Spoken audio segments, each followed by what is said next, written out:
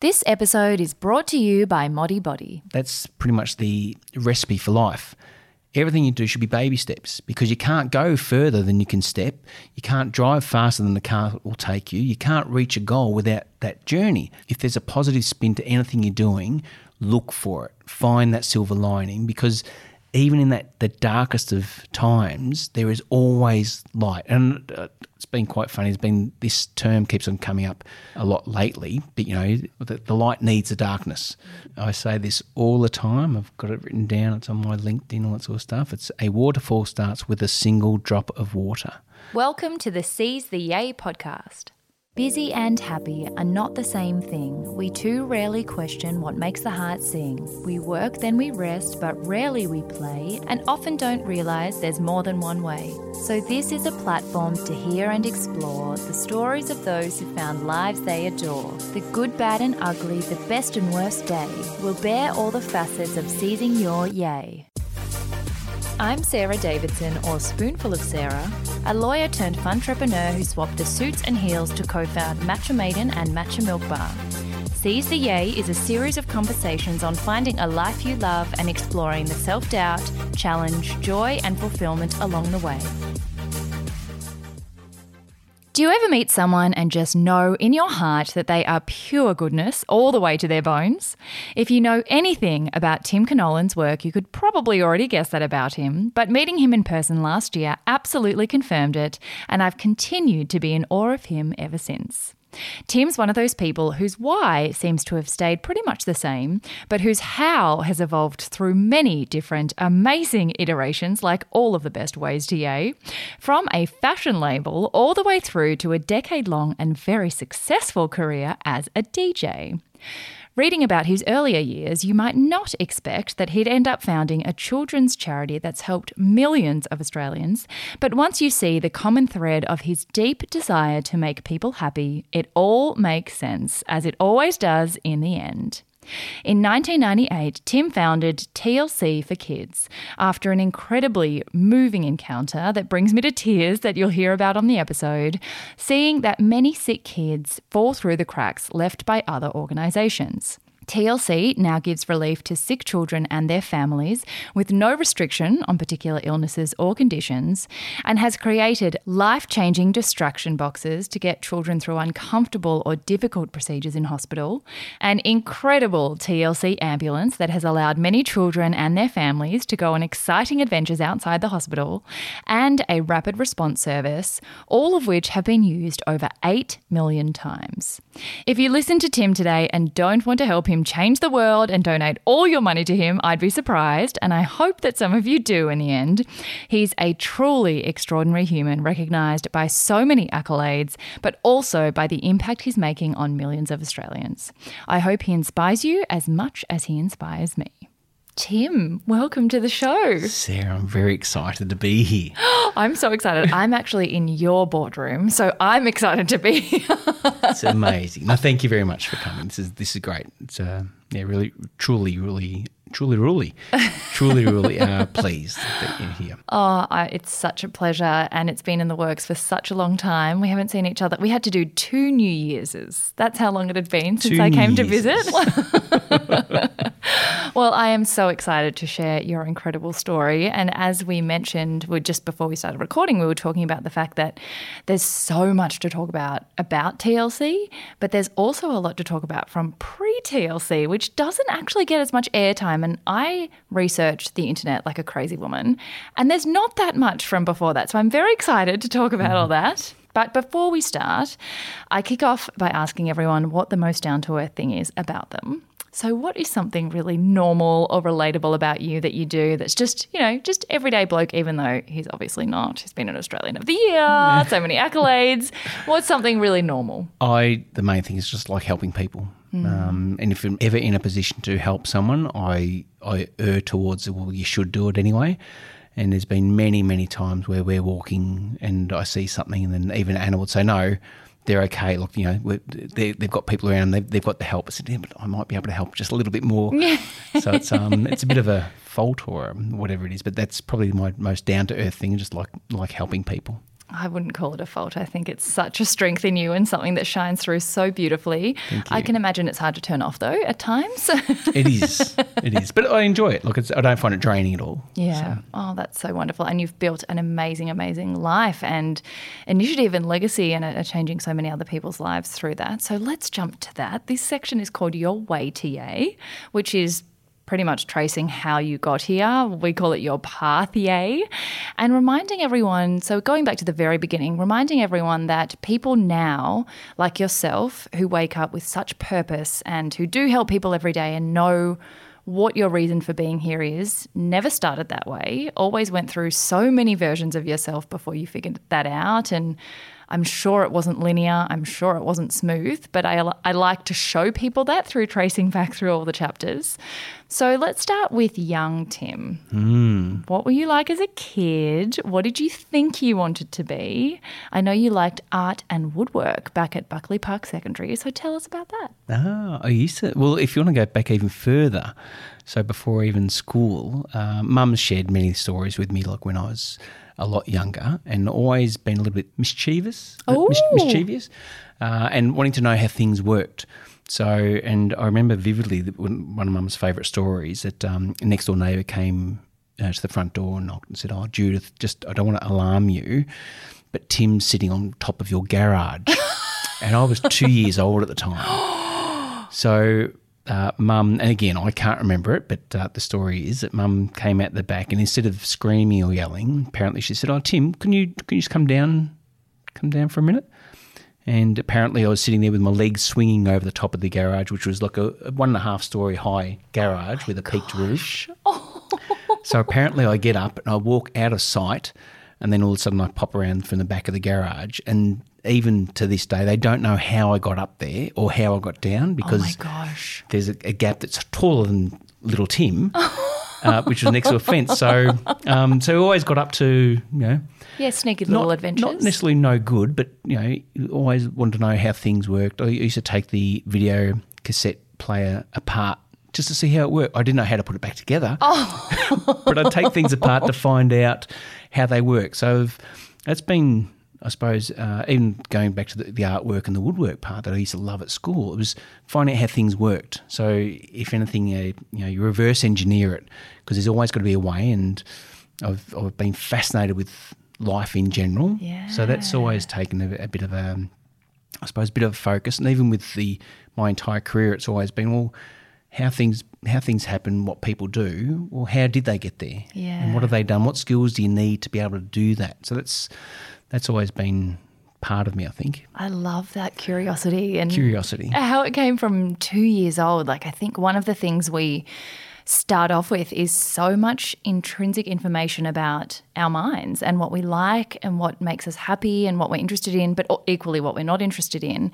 But as you get older, the layers of obligation and responsibility start to really cloud that. But I think so many people who come on the show or even talk to me about the podcast and say, like, how do you find your yays? Look at your childhood. Like, childhood you is such a good example of what adulthood you is going to like and enjoy. And I think we all end up coming back to those roots of things that were actually pretty obvious to our parents when we were younger. So it makes you happy too. So I keep on thinking that one of my earliest memories was playing with Lego.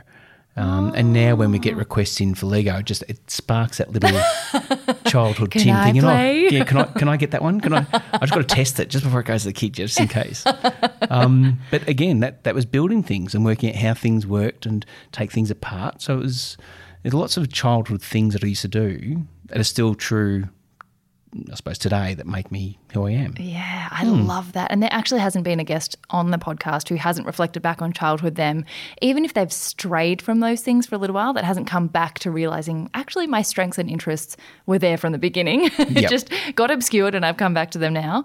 But one thing that does get really hard is when you do eventually start to have to convert that into a career or some kind of pathway for life.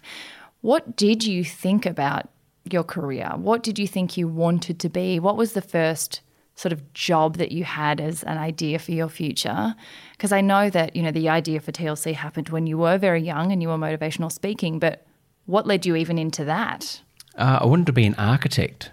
Oh, so that was from year... the woodworking, I'd say, see. That sort of came into it, and I think it was year 9, year 10 at school. I thought, I'd really love to do it because I love drawing. My work experience was at City Council to redesign a roundabout.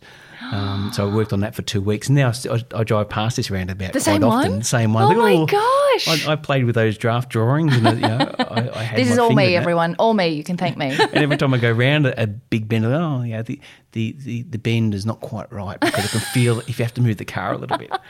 So that was fascinating, and that was a big interest. But then I loved, because I had to do a lot of science as well to become an architect, and I loved the practical side of science, but not so much the theory.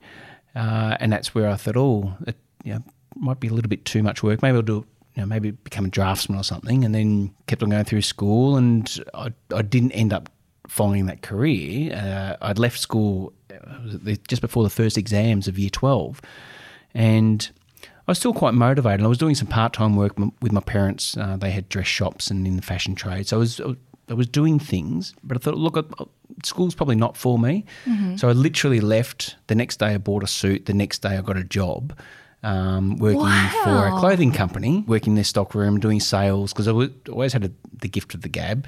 So That doesn't surprise me. I jumped in. I remember school was always, this kid can sell ice to Eskimos, and I just like talking. Yeah. This is why we get along. Well, it's people need to hear. Yeah, absolutely. So that was part of the career path that sort of took a big change. But then it was into, with the sales for the clothing job, I really liked interacting with people, and that was probably my biggest passion was, well, how do you make people happy? So even with the sales and the training that I went through for in this clothing shop, the idea was, well, find someone, you have to upsell them, you encourage them to buy a different shirt, whatever it was. I thought, well, yeah, I get that part for sure, but I'd rather have a chat with the person, the potential customer, find out what they want, what they need the thing for, and what looks good on them and what makes them happy. So by doing a little bit different to what I was trained, sales went up, and I became I found it very easy to sell clothing to people that made them happy, and it was making them happy, and that was, I think, the underlying thing. So, what can I do to make you happy? Yeah. And then it became a tool. So that sort of led to doing a variety of different jobs. That make everyone happy. Make everyone happy. Which is still what you do. Yeah, and the whole thing, it's underlined by what is it that I can do that's going to make, if it's someone or a lot of people, happy. Yes. So that was... And this is why I get so fascinated by this section in everyone's story, because now with hindsight going through it, it's just a big jigsaw puzzle, and I get goosebumps watching all the pieces come together, because a sales job in fashion is a far cry from running a gigantic not-for-profit organisation, but the underlying passion for making people happy is the same. So I always say, the why will probably stay quite consistent through your life. It's the how that changes. But if you're flexible with the how, then you can end up in the most exciting places. Absolutely. So what other hows kind of unravelled from the fashion job? Gosh, I started DJing. I did know this actually. I think we spoke about this last time. Do tell. Yes, well, it was. But my brother used to be a professional bodybuilder, so we used to go to the gym a lot. And he did all the training, and he was in competition. So I was sort of the lackey, make sure everything was okay in his outfits and the training and all that sort of stuff. So if it was happening now, you'd be the Instagram husband. Yes. Yes, I would have been. Just translating for people. Yes. What's Instagram again? And when we were going to the gym, there was one of the guys that we used to work out with ran a mobile DJ company. And I thought, I've always loved music. That's been one of my things as well. I remember I might have been 12. We had an old record player at home, and I remember the ABBA album. So we used to sit around and listen to this album. Yeah. And one day, by accident, of course, and 100%, this was only an accident. I didn't mean to do it at all. It was just an accident. The record was playing, and I stopped it with my hand and played it backwards and started scratching. I thought, oh, I can do this. I can do this. Scratch the record a little bit. That's why it's an accident. So just in case Mum listens, it was an accident. Totally. Yeah. I think you're still scared of her. It's fine.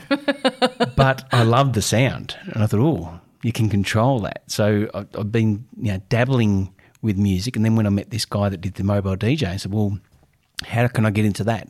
So he trained me, gave these back then it was also cassettes. So it was cassette to cassette. Stop. So it was, and he gave me a list of things. I remember vividly the first DJ job that I had. So I had 4 weeks training with this guy, and he showed me the equipment, how to set everything up. So it was literally from, booking the venue, making sure you come in, setting up all the speakers, all the music, and then doing the DJing work, then packing everything down, putting it back into the trailer and then getting back to him. So it was this whole... In 4 weeks? In 4 weeks. Oh, my God. And then you were out on your own? I was doing out on my gigs. own. And I said, look, I'm a bit nervous because, first gig is, you'll be fine because, you're happy with the microphone, so you'll be okay. Yeah. So he gave me this list of the order of the songs to play this in, and it was very structured. And it was this presentation night.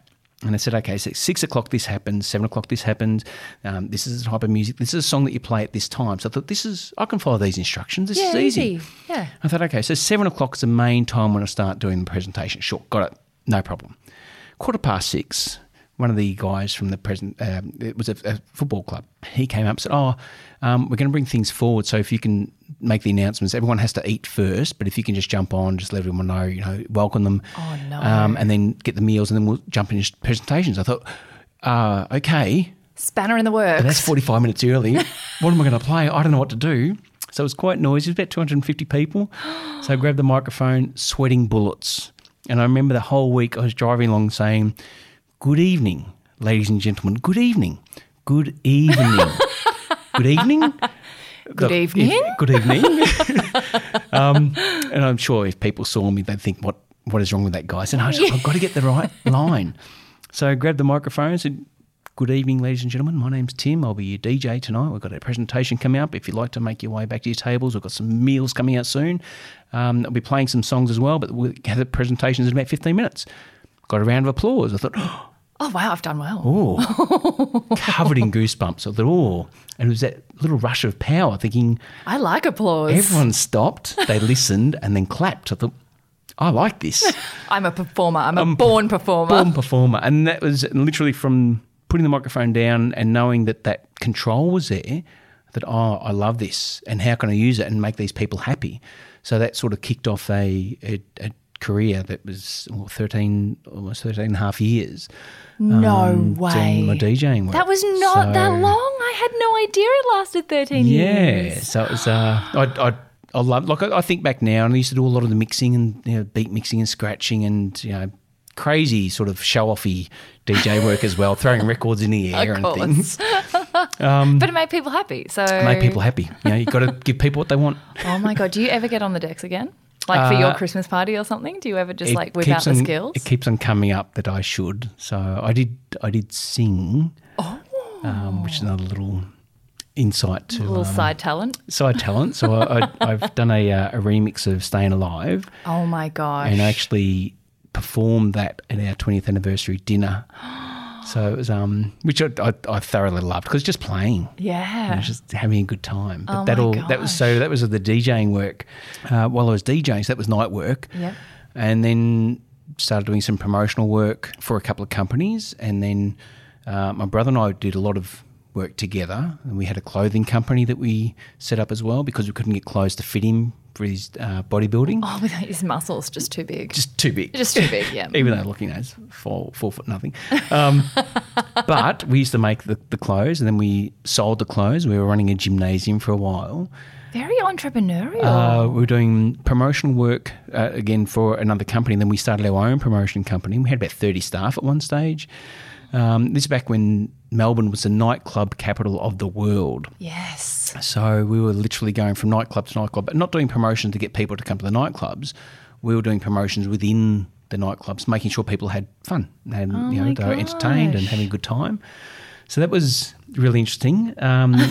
Did some work for it was actually Streets years ago with Homer Hudson Ice Cream. Oh my gosh! And we got to drive around a Hudson hearse that had been converted. A hearse. A hearse was this white hearse that the windows had all been stained glassed and etched out. There were all these random. These ice cabinets inside the hearse to keep the ice cream cold, and we were driving around Melbourne giving out samples of Homer Hudson ice cream, which was just You were the original promo girl. It was, well, that's You're like exactly a Red what Bull it was. promo girl. Yeah. So, but I love doing it. And again, it was all about, well, how do we keep people happy? So it's funny that you were saying that before. Every single job and I suppose a little journey has been about what are you doing and how's it going to make someone happy? So it's never been about money. I've never gone down a career path thinking, oh, how can I make lots of money? It's like, well, I want to be happy. If I'm happy, if I can make somebody else happy, that's how it works. So, yeah, that was sort of the clothing and the promotional work led to doing a lot more of the manufacturing work for our clothing company. And this is a bit of a pivotal part of my life, which was a huge change. So I was late teens, early 20s. And a couple of manufacturers that we were working with, because it got too big for us to do the work ourselves. So we were doing screen printing. We went to my gosh. It's funny where the office is. Look, we're literally 5 minutes away from where we used to buy the material for the clothes that we used to make. So we're doing pattern making. We did a dressmaking course, all that sort of stuff. So we were hands on the tools. Mm-hmm. And again, we thought, well, if we learn how to do it and we can pass that information on, but if you ever need to do it, you can do it. And we outsourced a whole lot of the clothing to a couple of manufacturers that completely shafted us. Oh. And being quite young in business, you don't know what the pitfalls are or what to look out for. So it ended up sort of costing us everything. And the clothing company was going quite well. So we ended up having cars and we bought land and it was lucrative. Yeah. And because of these manufacturers, we literally lost everything. Oh, gosh. And when it happened, we thought, okay, so all right, money, it was nice to have, but it's a tool. Yeah. And we've got the skills to pick ourselves up. And if we have to go back on the tools and start making the clothes and try and dig ourselves out of, pretty big debt, we can do that. So because we kept positive and dug our way out of this debt and I suppose you lead by, or your best revenge is success. Absolutely. Every single time. Yeah. So we thought, okay, so we're sort of getting back on our feet, and a couple of our friends said, well, you should teach people how you stayed so positive, because in life you have financial, physical, or like any sort of a loss that could happen. But we went through the financial loss, but we kept positive about it. So that, well, let's set up a motivational workshop. Teach people how we stay positive. So we had, vision boards. We had positive thinking. We did goal setting, meditation. Like back then, you were so before your time. With the meditation, which I absolutely loved, when we were telling people that we were teaching people how to meditate, because I went through a couple of courses, and I suppose I gravitated towards it really easily, because it was just this way again to go to my own happy place, just thinking you can switch off no matter where you are. Yeah. But when we were telling people we were doing meditation, it came up like, oh, hey, is it a cult? What is going on? So, no, it's just there's nothing such like a that. Hippie. It's such a hippie, dude. And then from the motivational workshops we were doing, that's what led to working with street kids to try and motivate them and give them some sort of hope. Doing some work with high school kids to help them deal with the stresses of final year exams, and then eventually we ended up doing a full workshop on a weekend for a bunch of kids on Canteen. So, and I'd had nothing to do with anyone that was sick prior to that weekend. Family had all been very well, so very blessed life, if you want to call it that. And on this camp, the kids loved it. So they just wanted to know more. How can they just get so much out of it? And the motivation for me was next level. I thought this is where I feel I should be, because I'm talking to someone about something I love and they want to hear more, and they're putting it into practice and it's changing their lives. So it was absolutely pivotal. And that's where I met Francis. So I was only 4 years older than him. So he was like 17, I was 21 and a half. And he had lung cancer, right? He had lung cancer, and it was very young, especially to have lung cancer too, because it wasn't from smoking or anything. It was just a very unfortunate situation. Yeah. And did a little bit more intense work with Francis after the camp, and pretty much, the long story short, I helped him reach his last three wishes in his life, which was a pair of runners, a surfboard, and a breath without pain. And because I'd been teaching meditation, which was a great, I suppose, skill that I had, so I talked him through a really deep meditation, but still quite basic, but with his nurse and his mum, because I got there okay to do it. And he actually took 3 deep breaths without any pain at all, which was just, for me, it was just, it stopped my life for a second thinking, this is awesome. Like I helped him get this thing that was almost the unattainable goal. And same every time. I don't know how many times I've told this story, but it is like yesterday for me. Yeah. I've got his photo in my office, like I do. I truly and honestly, hand to heart, think of him every single day because he changed my life and put me in a different direction. So after I helped him with his breath, sadly he did pass away a few days later. And when I was sitting with his mum, she said that he was content, he was happy, that everyone had done so much for him, and he's very grateful. So he's a very appreciative kid. But the thing that he wanted the most was this breath without pain. And she said, you gave it to him. And the second the words left her mouth, I thought, this is what I'm supposed to be doing in my life. From Francis, it sort of the focus was, how do we help one more kid? What's that going to look like? So it was a lot of charitable work. We continued on doing the workshops and the DJing and all that sort of stuff was going on, but with the focus of, how can you help someone else? Mm-hmm. And that led to working with some kids down at Geelong, which organised quite a few like day trips and just exciting things for these kids. And then one of the kids got transferred to the Children's Hospital. I met Anna, who was in PR at that time. Her job was vetting anybody that came into the hospital, especially all the charities. She was also working the PR side for the big campaigns. So she had to date you to work out if she could vet you for the program or not? No, it was actually she requested police checks and references. Well, you got through all those hurdles fine. I did. It made sense that you ended up together. It was fate. But I did have to fax these things to her. So that I don't want to date how long ago this was, but yes, it was a few faxes that I had to send through with my credentials to get in the hospital. And that's where TLC started, but doing all those different jobs led to meeting Anna and then starting TLC. Oh, and this is what gets me. If you had tried to start TLC straight out of school or straight off the bat, it just wouldn't, each of those experiences was a stepping stone that you needed to meet the people and have the realizations that you needed to get to TLC, which even the TLC that you started is still, it's not the TLC that you have now. And I think we just have this deep rush or deep sense of needing to know the answer and get to the end straight away, but you can't rush through all those steps. No. And I love reminding everyone, like you couldn't have started that without all those other jobs that you had first. No, and if I hadn't met Francis, like the DJing work, and I could have continued on with that career, and if I wanted to, and gone international, and if I want to, because again, I loved the entertaining part, but that it made me happy. But I needed to meet Francis. I needed to have that alternate. I call them sliding doors moments. The sliding doors moment, absolutely, because it's I know I would have been doing something. Would have been nice, but I don't know how nice or how much of a reach it would have had. Yeah. And you mean we could have been recording this on a yacht in Monaco after a gig that you played at a club somewhere? Sarah, we are on a yacht in Monaco. No one can see this. This is the TLC yacht. That's very good.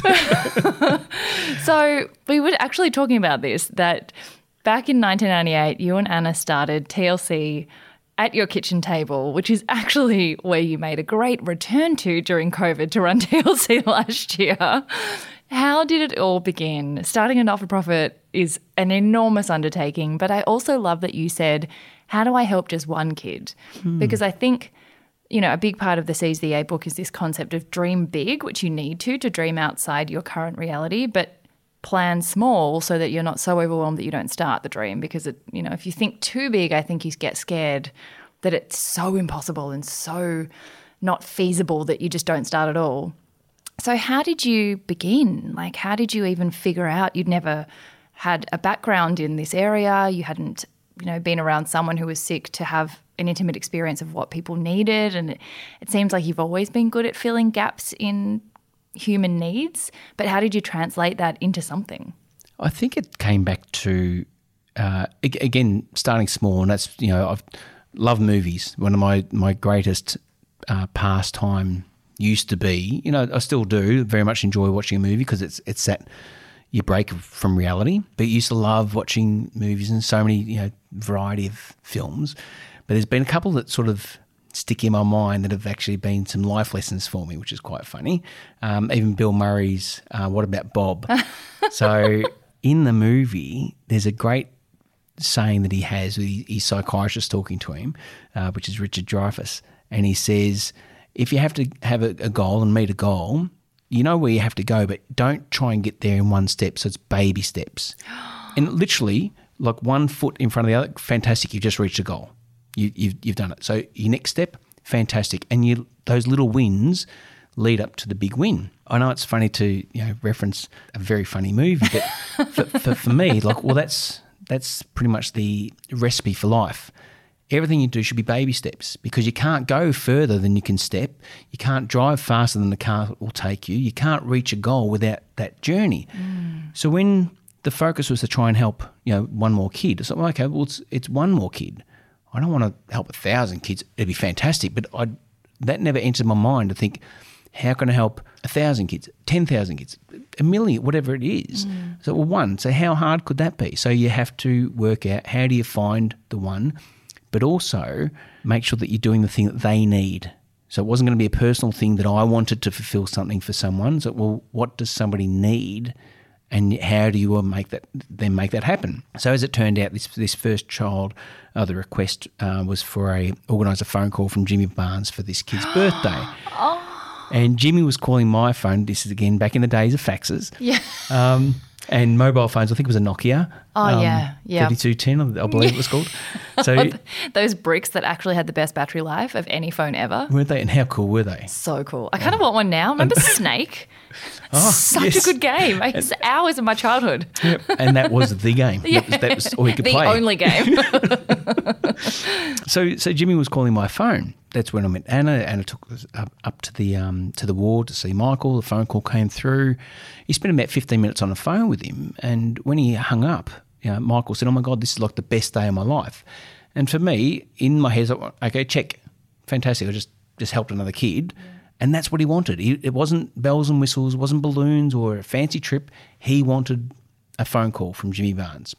So I made it happen. Then after lots of discussions with Anna and doctors and nurses for the charity part, because it was still charitable work, so it wasn't a registered charity or a business that I was doing with my brother as well, so he was down at Geelong still. Mm-hmm. I thought, well, how can it progress into a charity? Because there was a need that wasn't being met by other charities. So kids were falling through the gaps. And that floored me to know that not all the kids in the hospital were being looked after. Yeah. Medically, for sure. It's second to none. But that emotional need or those little bit of extra bits of support that the family might need to help pay a bill or have a weekend away wasn't there for all kids. It was only kids with certain illnesses. Yeah. So I thought the goal from helping just one kid then took a dramatic leap to think, well, it looks like there's going to be a lot more than just one kid that needs the help, because back then it was 80% of the kids didn't fit the criteria. So it was the majority of kids. And it was heartbreaking for me to think, well, I don't think that's fair. Yeah. I didn't have the resources, the money, or even, I suppose, the skills to fix this problem. But what I did see is, well, maybe if we encourage the charities that are already there, because we don't need to duplicate services or create something else, but encourage those charities that are already doing that great work to do just a little bit more. Great intention. So we started that and couldn't raise money. It was very hard because people didn't understand that the gap you were filling. The gap we were filling, and why was a child that was burnt receiving the same support that a child that had a popular illness or a well-known illness. So, well, emotionally they're going through exactly the same thing. Yeah. So I was pretty much funding the organisation for the first 2 years while I was still DJing. So I was going to say, was it the DJ money? Yeah, DJ money. Thank you, DJ. Wickety back. The DJing came in really handy because that was a source of income to pay for things for families, pay for either the toys or laptops, what are we getting for these kids? But it was finite, and it got to a stage where I was getting almost burnout because TLC was taking up 7 days a week, again, from our kitchen table that then, as we were getting busier, went to the front room. We took over that. People were donating product, but still it was hard to get money. Yeah. And then we eventually moved the office. It was funny, Sarah. I've got the utmost respect for people, and people have their journeys, and you have an amount of information that you take in. So you do what you do with the knowledge you have at the time.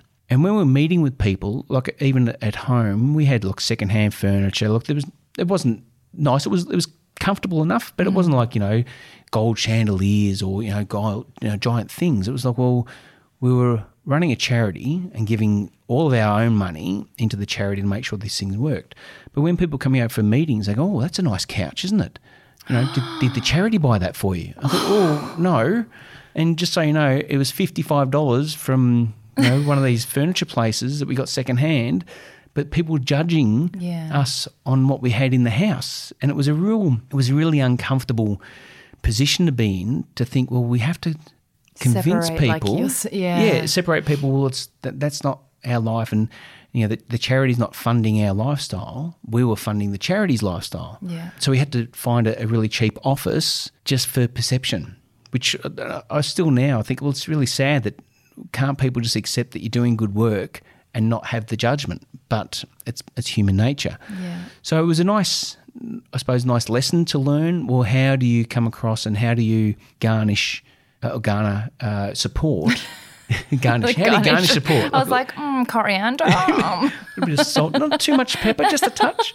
So it wasn't just the charitable work that we had to perfect and do and make sure that was all done.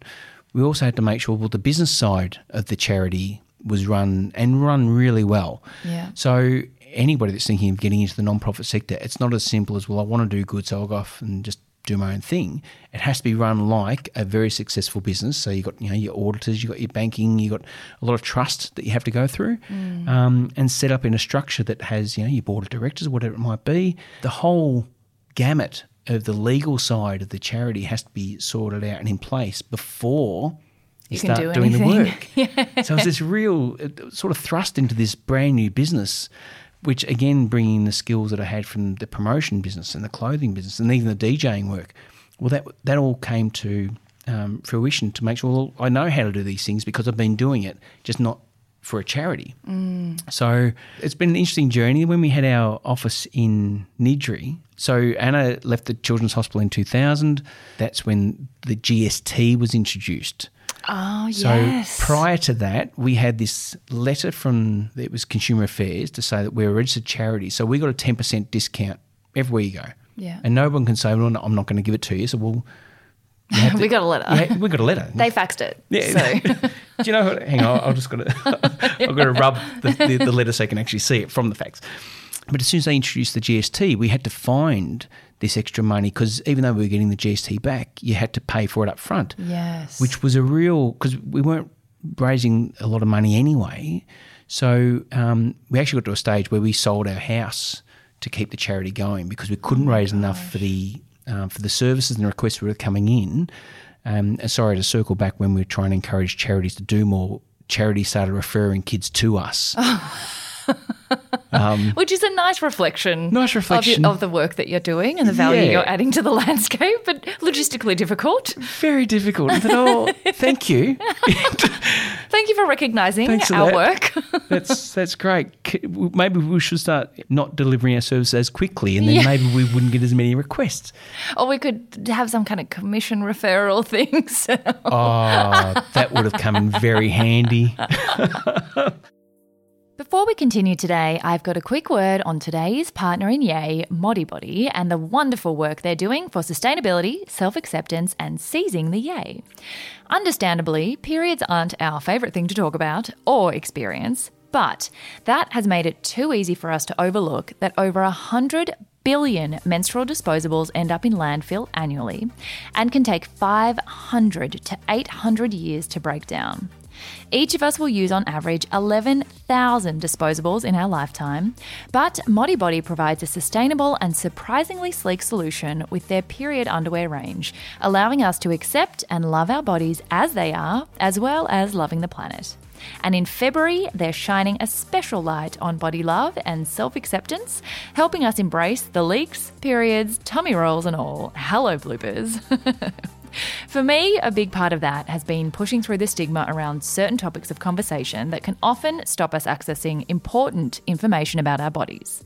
While the idea of period underwear definitely once made me cringe, wearing Modibodi has helped me understand just how far technology has come to make the sustainable option sleek, discreet and comfortable. I understand my cycle better now and feel more in touch with my body, as well as facing head-on the impact of the products I was using on our beautiful planet. I highly recommend you check them out and give them a try with 15% off when you use the code SEAS15. Link in the show notes now. But I mean, this is the thing. I don't think people understand that not-for-profit organisations are actually, they need to be run like a business is. So the fact that you have been around since 1998 is this, I mean, the lifespan of any business at the moment is like 5 years. So to have lasted this long and flourished, having actually had to sell your house along the way and done many different, found creative ways to fund what you've done and still be here to tell the tale is an extraordinary achievement, let alone the fact that you've actually helped over 8 million people along the way. Thank you. Yeah, it is something that we reflect on regularly, but it doesn't feel like 23 years at all. Yeah. And when I'm talking to a lot of our supporters, and these people have been in careers, I think the longest career that anyone I've had a lot of contact with is around that 30, 35-year mark, which is a long time for a career, but a lot of these careers have been jobs that people have gone to and they've stayed at and they've made it work.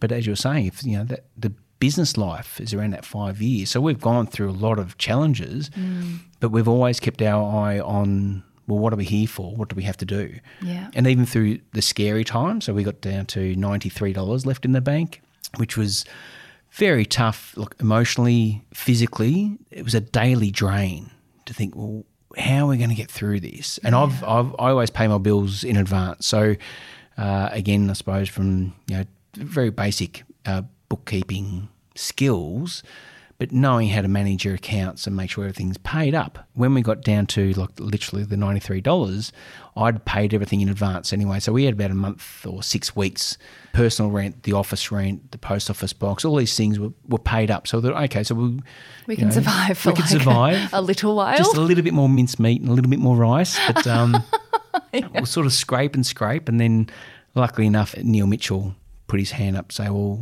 what can we do to help?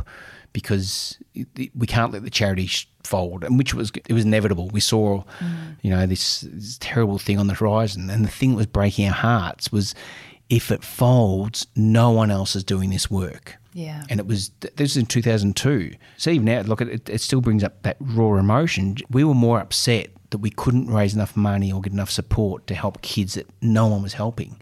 So it was that beyond frustration. And luckily, when we were on air, the community spoke. They wanted to get behind us, and it was $150,000 they raised in 3.5 hours. Oh my gosh. And it was, I use the term emotional roller coaster a lot, but that day, literally at the start of the day, we're thinking, well, it's over, yeah. It's over. Look, we might get a couple of $1,000, we don't know. And then when it ended, thinking, wow, we can help the kids again. I can't even imagine. It was huge, just huge. And that again, it's, I've got Francis, it's, I suppose, look on my left-hand side, I always think of him, but that day when people stood up and got behind us, and it hasn't changed. Look, since then, the momentum's been amazing. People just come out because they see, well, we're in it for the long run. And it's not a 5-year business. This is, we come into a quarter of a century soon. Oh my gosh, quarter century. That'll be a podcast and a half. Well, you had better get your DJ skills out for that party. Have to.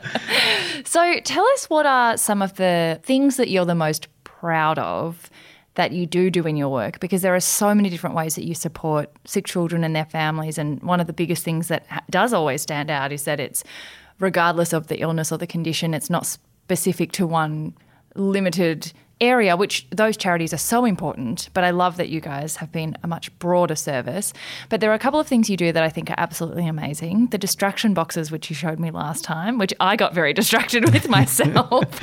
The TLC ambulance is an amazing initiative and so exciting that it's back on the road.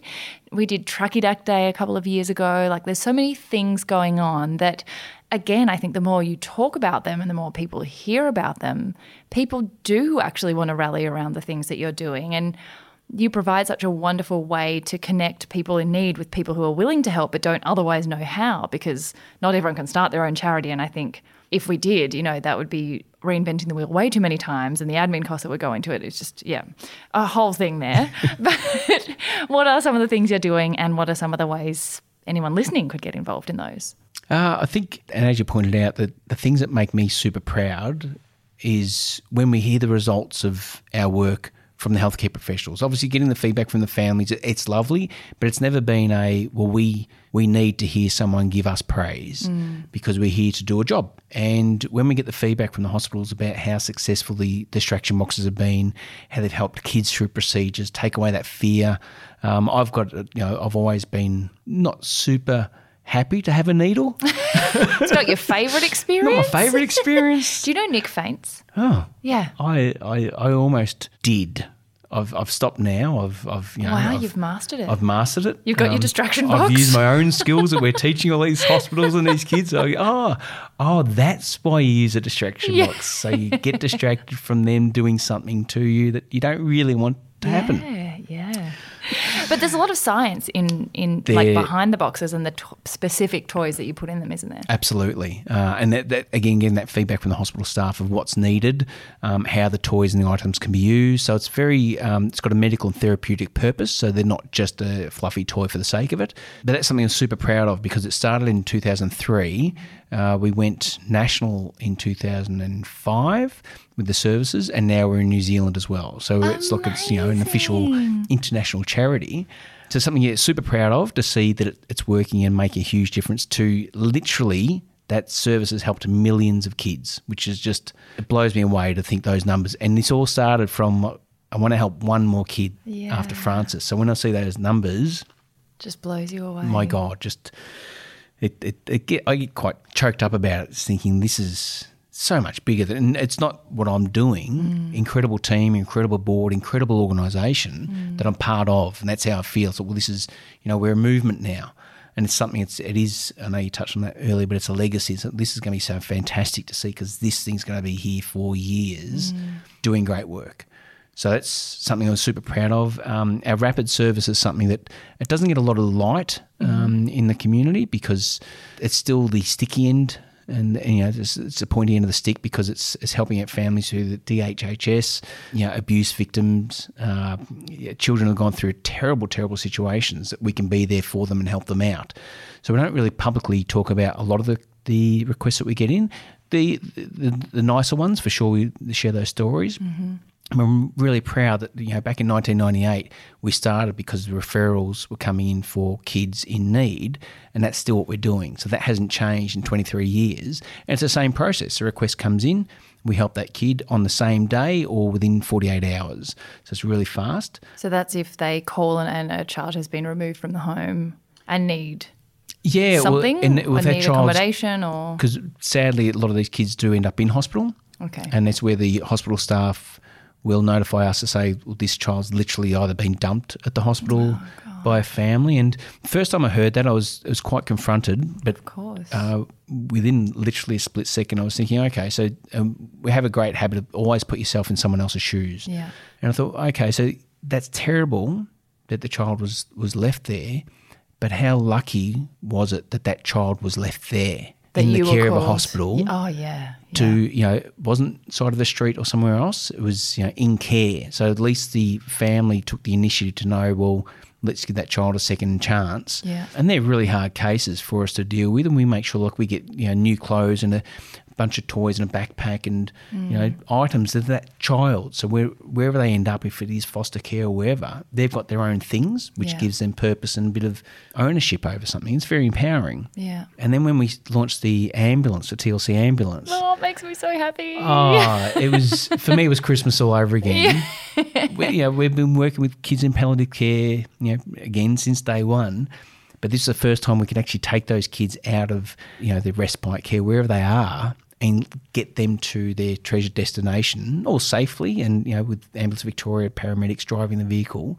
But just thinking this is just, for me, it's the icing on the cake of what we have, because it's that full service. Yeah. From being diagnosed to helping out in the hospital to the end stage, we can be there for that family for their entire journey. So it's, I just love it. And this is where, I suppose, for people to get involved, even Jess, our marketing manager, was saying it's one of their goals is to let's have a whole lot of educated advocates out there. So once you hear about TLC for kids, you think, well, okay, so you might not be financial, you might not be able to make a donation, but you might know someone, or you might know a service that we might be able to tap into, or even talking about it to raise the awareness of what we're doing. And it's why I'm beyond grateful for this podcast. It's an honour. An honour. I'm just not going to stop talking about it now. I'm thrilled to do it, because this means that it's opening up to another audience. And if one person, and again, this goes back to I don't know how many lessons I've learned and how many experiences I've had, but one of our former chairs of our board, they did this campaign, or they were working with this company that did a campaign faxing. But they literally did this random fax out to a few thousand people, and they got $1 million donation because it just happened to land on the right person's fax machine at the right time. And as soon as she said it, I thought, I'm stuck with that. Look, you don't know who you're talking to, but it just has to be the right person one day. And I think Neil Mitchell's a great example of that, because, I met him, had the chat about what we're doing, and then he was the right person at the right time. And I thought, well, what can I do? So anybody listening, they might say, you know what, I'm looking for a charity. I was thinking about doing something. Get in touch. Yeah. And everything starts with a conversation. Absolutely. Everything starts with a conversation.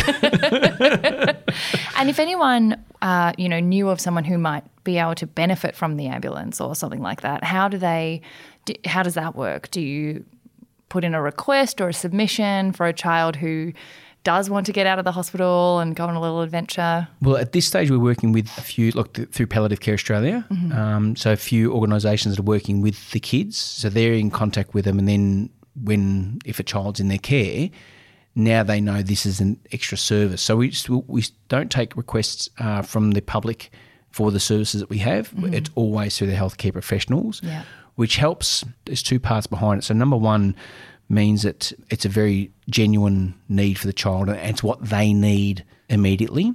Yeah. And second part is because we don't have an abundance of funding. So we're still, because we're not government funded, so we're still raising funds through very kind donations. Actually, in saying that, through the pandemic, and I know we're still through it now, but our regular givers, so the core of our database, who have been helping us out for 19 or 18 years have been involved, the donations they were giving did not change. Oh, that's extraordinary. So even though these people are losing jobs, income was dropped, our regular givers did not stop giving to us. And it's something we actually got teary about it so many times last year, thinking these people care, and they've gone out of their way to make sure we can be there for families, because we didn't stop our services through the whole pandemic. So it was beautiful to see that these people stepped up. And that your service is valuable enough that everyone wants it to keep going, and they think it is valuable enough to make sure it keeps getting funded. Yeah, which we're just so grateful for. And that's, again, that I suppose goes back to why we can't have requests come from just the public. One day our ultimate goal will be, if we've got the funding that we need, it'll be an open book. Whoever needs it, they just get the support. But I think we're a little way off that. Well, I'll sell my yacht that we're on right now, and that can go towards the service. I like the way it turned into your yacht straight away. My yacht, of course. The Seize the Yay yacht. The Seize the Yay yacht. No, we timeshare. What are some of the coolest things that you've done with the ambulance? Like some of the coolest trips you've taken kids on? It's actually surprising, the zoo, which is oh my gosh, that's so lovely. Out to Werribee Zoo, Melbourne Zoo, Collingwood Children's Farm, and zoos are beautiful. Chesterfield Farm, which is kids and animals. You never work with them. So you go straight to the zoo. Straight to the zoo with a kid. Of course. But they love it, and the feedback from the family is just the beautiful, I suppose, byproduct that's happened from the ambulance trip. Is we want to make sure the family have a great time. But the feedback we're getting from the family is saying this is the first time they actually get to spend time as a normal family, not worrying about the illness of their child, because that's not the focus of the day. They actually get to experience the things that everyone else gets to experience. And it's just beautiful to see how much they appreciate it. And even for the ambulance drivers, because they don't get the time to spend with their, when they're on call and they're doing their job and they're looking after the care of their patients. Yes, of course. It's so rushed and stressed, but they've got to keep their calm. And then when they get them to hospital, they go through triage and they're off to the next case. They don't get to spend time with them at all. No. So the feedback we've already got is saying this has been life-changing for them, really good for their mental health because they're not in that stressful fight or flight situation. This is, hey, I get to talk to you about, what are your favourite things to do? What do you think of that animal? Oh, isn't this a really nice day? And just they're normal conversations. Oh, that's beautiful. Oh my gosh. Yeah, and there's a couple of trips coming up. One little girl wants to have some ice cream. I hope not out of a hearse. No, those days are behind me. Because that's not the best place to eat an ice cream, I don't believe, anyway. No, and I don't think rocking up in a hearse. No. Actually, that's a good point, though, about the ambulance and what makes this different. So the kids, most of the time, their last experience inside an ambulance wouldn't be a positive or pleasant, even if it was just purely patient transport. There's a reason why they're in that ambulance. So it's not like, oh, I'm really looking forward to this. So we've transformed the ambulance into something that, number one, it looks great, looks cute on the road. It's so cute. Bright blue. But inside we actually got interchangeable themes. Oh. So whatever the kids are into, be it Monsters Inc. or Bubbles or the zoo or underwater, these kids actually get immersed into that experience. So when they go inside it doesn't look like an ambulance at all. So their last memory of being in the TLC ambulance is one of fun. And that's what we want to leave that with the family. So that's such a joy. It's beautiful. So it's... Well, I don't think anyone will blame me for doing this, even though I do it all the time, of running the first section for the whole entire episode, because this story has been so interesting and uplifting and amazing, and you inspire me every single time I talk to you. But I'm going to just quickly run through the other two sections. I promise I won't take up too much more of your time. Literally, there are 3 sections and I've just used the whole episode on one of them. But the story is just so interesting and inspiring. A quick one is NATA, which we have kind of weaved into the story, but it's all the barriers to your joy along the way. And I imagine for you, a big one is compassion fatigue. Working with your partner, probably from our experience anyway, I know it makes it harder to impose boundaries, especially if you're working from home last year, because the same person you're in partnership with in life is also your partner in business, and that makes the boundaries that prevent and help compassion fatigue or any kind of fatigue be better. But I also loved watching your TED Talk on finding your cause to smile. And it also made me wonder, do you ever not smile? And how do you work through those days where it does get a bit much? You do work with very heavy stories. You must be exhausted a lot of the time. It can be frustrating coming up against haters or people who will criticise no matter what you're doing. How have you managed that in this job, which I can imagine is more all-consuming than the average job? A lot of this comes back, again, very grateful for the life I have. And I don't have regrets, which is something that I was taught years ago. But if you can live a life without regret, it's healthier for your soul. And if you do have something that you might potentially regret, make sure you fix it and go on and do something about it. So when I was taught not to carry that baggage, because the example was, like, if you're driving on the freeway and then you get cut off by somebody and you yell at them and that ruined your whole day, they just cut someone off that they probably didn't even know they cut off, and they've gone on with their day and they might be having the best day of their lives. They go, okay, so I'm going to choose to spend my day and be upset about it, or it could be like the person who just cut me off because it might have been an accident. It happened. So it's in the past. Can't change the past. Yeah. I look at the future. Well, that's fantastic. You go towards it. I can't change that though. The only thing I can do is here and now, in the present. That's the only time we all have.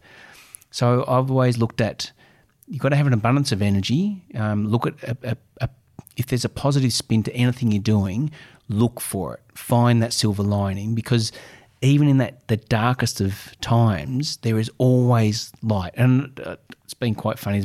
This term keeps on coming up a lot lately, but the light needs the darkness. Yeah. When things are heavy, always look at, well, what have we been able to do for that family? How do we make their lives a bit better and happier? Have we been able to contribute to that? So by focusing on that, that's got me through a lot of these very dark times.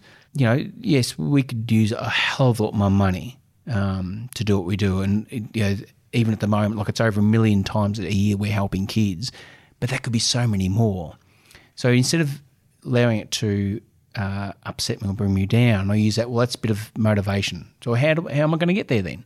Yeah. Working with Anna, which is, I suppose, most circumstances, living and working with your partner, it can have its frustrations, but we've found, because we've got this, we just clicked. Even when we met each other, it wasn't like, oh my God, you know, the love at first sight and all, you know, the bells and whistles. Oh, you know, very cool person. I was so impressed, you know, great sense of humour, but she was helping kids. I was doing the same. So I think we just, you know, the sliding doors moment, we just had to meet at the right time, because the journey we've been on has been very heavy. Yeah. Sadly, it's probably a lot more heaviness than, you know, the good things, but we only talk about the good things. But we've been able to get through that together, and I don't think I'd have the same life that I've got if I didn't have her as my partner, because we've been able to share the highs, which have been phenomenal, and those lows, to work through, well, what do we have to do to boost each other's energy up and be there for each other. Yeah. So it's it's probably a pretty unique position, but the thing that I do always is, well, let's look for the positive out of it. And if there's 1% out of 99% that's going to be positive, well, look at that. I love that, because I think we also get very passive to our thoughts and feelings and forget that not always, and it's not always good to push aside negative emotions. Sometimes you do need to sit with them, but you do have a bit more control and choice over them than you think. Yeah. And that can make all the difference, making a decision that I'm going to focus on that 1% rather than be engulfed completely by the 99. Absolutely. And that control, that saying, which I just absolutely love, you know, you worry about the things you are in control of. And I think the pandemic has been a fantastic example of that too. So, Bill, it's out of our control. Yeah. You know, the powers that be, people are doing as much as they can to bring control. But if you're going to sit there and worry about the things that you physically cannot control or take part in, you're not going to get anywhere. And you'll you know, it'll be this washing machine of stress that you're not going to see the end of. So yeah. I call it a rocking chair. There's a quote, worrying is like a rocking chair. It gives you something to do, but it doesn't get you anywhere. I like that. Right? So I'm like, oh, you are just rocking back and forth in this pretty uncomfortable chair. And you start feeling, a bit my legs got to seasick. sleep. Seasick on your yacht. Yes, on my yacht, exactly. It was worth it if it's on my yacht. The very last section is Play TA, which is the section that kind of strips back the part of us that is productive, that is achievement focused, that's busy and doing stuff and that's successful. And, you know, I usually ask people around this section, you know, how is your relationship to success and to the metrics that you use to measure your life changed over time? But I think it's very clear what your relationship is to success and how you define fulfillment and joy, what that is and how that comes through in your work. But I would love to know the part of you that is completely separate to TLC, if there is a part that you kind of quarantine, for want of a better word, for yourself, for just pleasure, for letting yourself forget what time it is and letting your inner child back out. What are the things that you love to do to play? I used to play the piano a lot, and I'm picking that up again. Nice. Very lucky. Anna got me a new piano for Father's Day. Must be 3 years ago now.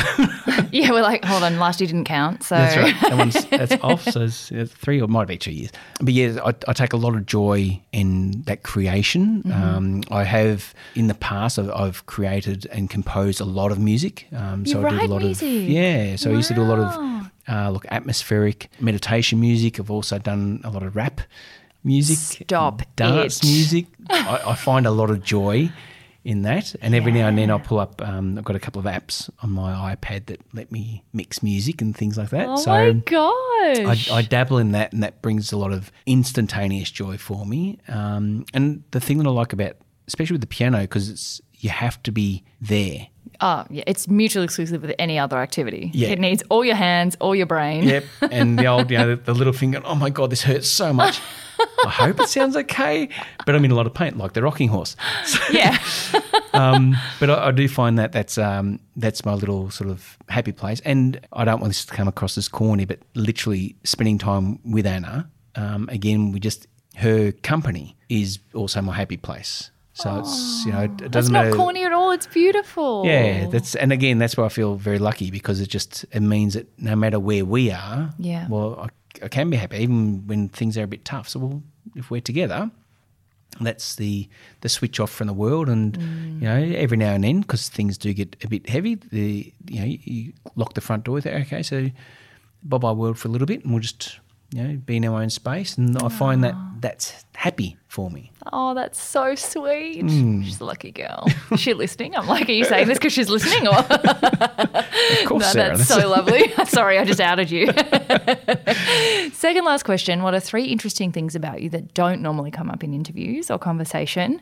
And people sometimes struggle with this one a little bit, but I would say, like, what's something Anna knows about you that everyone else wouldn't? Like weird sleeping habits, or like funny kind of party tricks, like the things that help people know you better as a person, not just through your work, but like the weird things that you do. I like not telling jokes, but being funny. Mm-hmm. So I always try and find the humour out of literally everything. I like being funny too. I'm not funny though, so that's a problem. Oh. It's a difficulty. Nick reminds me every day. He's like, I know you like it, but you're just not funny. So thanks for supporting my dreams. Yeah, thanks, Nick. I know. I think I'm hysterical, but I think you're hysterical. Yeah. Anyway, and Nick, Sarah knows where you live. I do. Just so you know. So I'd say always trying to get a laugh out of people. Make people happy. Make people happy, even if it's at my own expense. I don't mind, because the idea is, well, if you've had a good time, great. And it's almost like a George Costanza thing. Yeah. You make someone laugh, that's it. You leave the room, you're done. The net happiness has lifted, so we're okay. Yep, we're okay. So I'd say that, because most people, even though we might have had a few laughs, but that's probably a big thing that I try and do as often as I can. They're great. What's the third? What is the third? I released a CD. No! In 1994. It was called Dreams Become Reality.